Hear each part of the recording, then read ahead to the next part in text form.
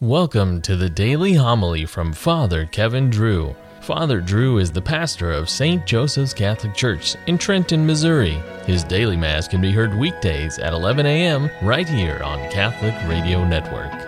And now, here's Father Drew.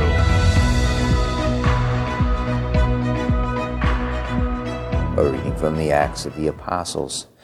There broke out a severe persecution of the church in Jerusalem, and all were scattered throughout the countryside of Judea and Samaria, except the apostles. Devout men buried Stephen and made a loud lament over him. Saul, meanwhile, was trying to destroy the church, entering house after house and dragging out men and women. He handed them over for imprisonment. Now those who had been scattered went about preaching the word. Thus Philip went down to the city of Samaria and proclaimed the Christ to them. With one accord, the crowds paid attention to what was said by Philip. When they heard it and saw the signs he was doing, for unclean spirits, crying out in a loud voice, came out of many possessed people, and many paralyzed and crippled people were cured. There was great joy in that city. The word of the Lord. Let all the earth cry out to God with joy. Shout joyfully to God, all the earth. Sing praise to the glory of his name. Proclaim his glorious praise. Say to God, how tremendous are your deeds. Let all on earth worship and sing praise to you. Sing praise to your name. Come and see the works of God, his tremendous deeds among the children of Adam. He has changed the sea into dry land. Through the river they passed on foot. Therefore let us rejoice in him. He rules by his might forever. The Lord be with you. A reading from the Holy Gospel according to John. Jesus said to the crowds, I am the bread of life. Whoever comes to me will never hunger, and whoever believes in me will never thirst. But I told you that although you have seen me, you do not believe.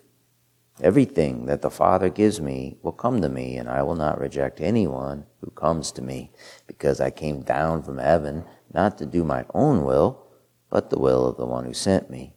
And this is the will of the one who sent me, that I should not lose anything of what he gave me, but that I should raise it on the last day. For this is the will of my Father, that everyone who sees the Son and believes in him may have eternal life, and I shall raise him on the last day. The Gospel of the Lord. There broke out a severe persecution of the church in Jerusalem.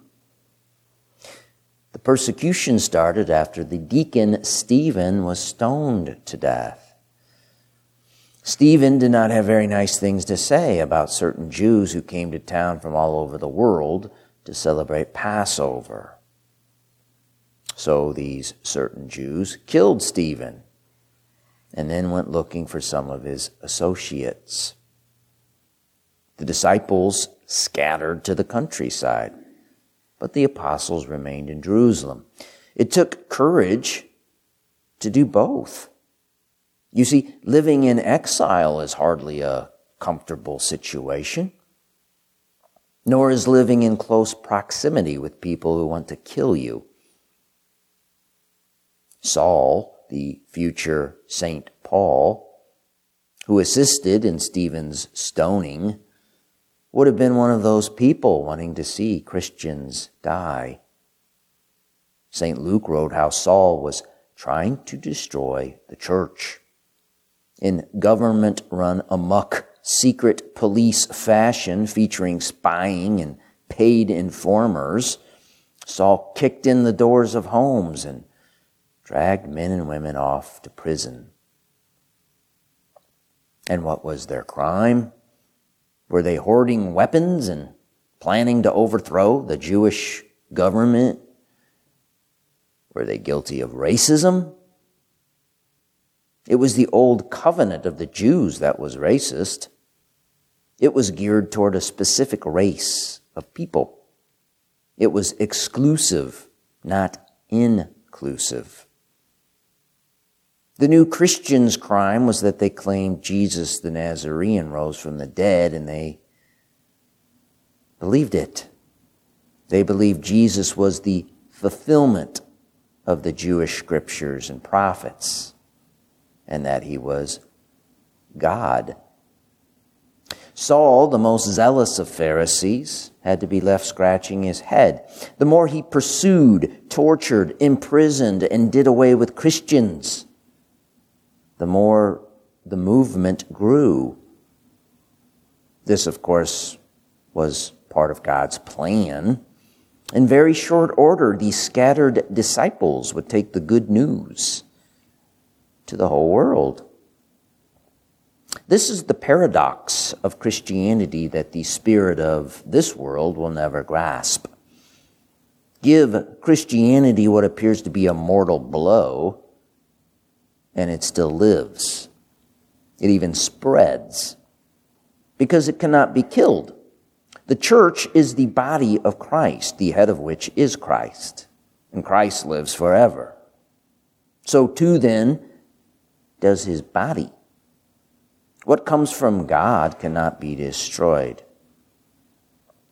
St. Pope Leo the Great wrote, "The religion founded by the mystery of the cross of Christ cannot be destroyed by any form of cruelty." The church is not diminished by persecutions. On the contrary, they make for its increase. The field of the Lord is clothed in a richer harvest. When the grain which falls dies, it is reborn and multiplied. And so, there is the reason for our hope, for our joy and optimism amidst a world darkened by so much sin. Thank you, St. Paul, for kicking in doors and persecuting followers of the Way, who became known as Christians. That prompted disciples to scatter, to leave Jerusalem and take the message to the world. That is how we know about it. That is how we have come to know the truth, that Jesus Christ suffered for our sins and then rose from the dead for our hope. That is why we love our enemies and pray for those who persecute us.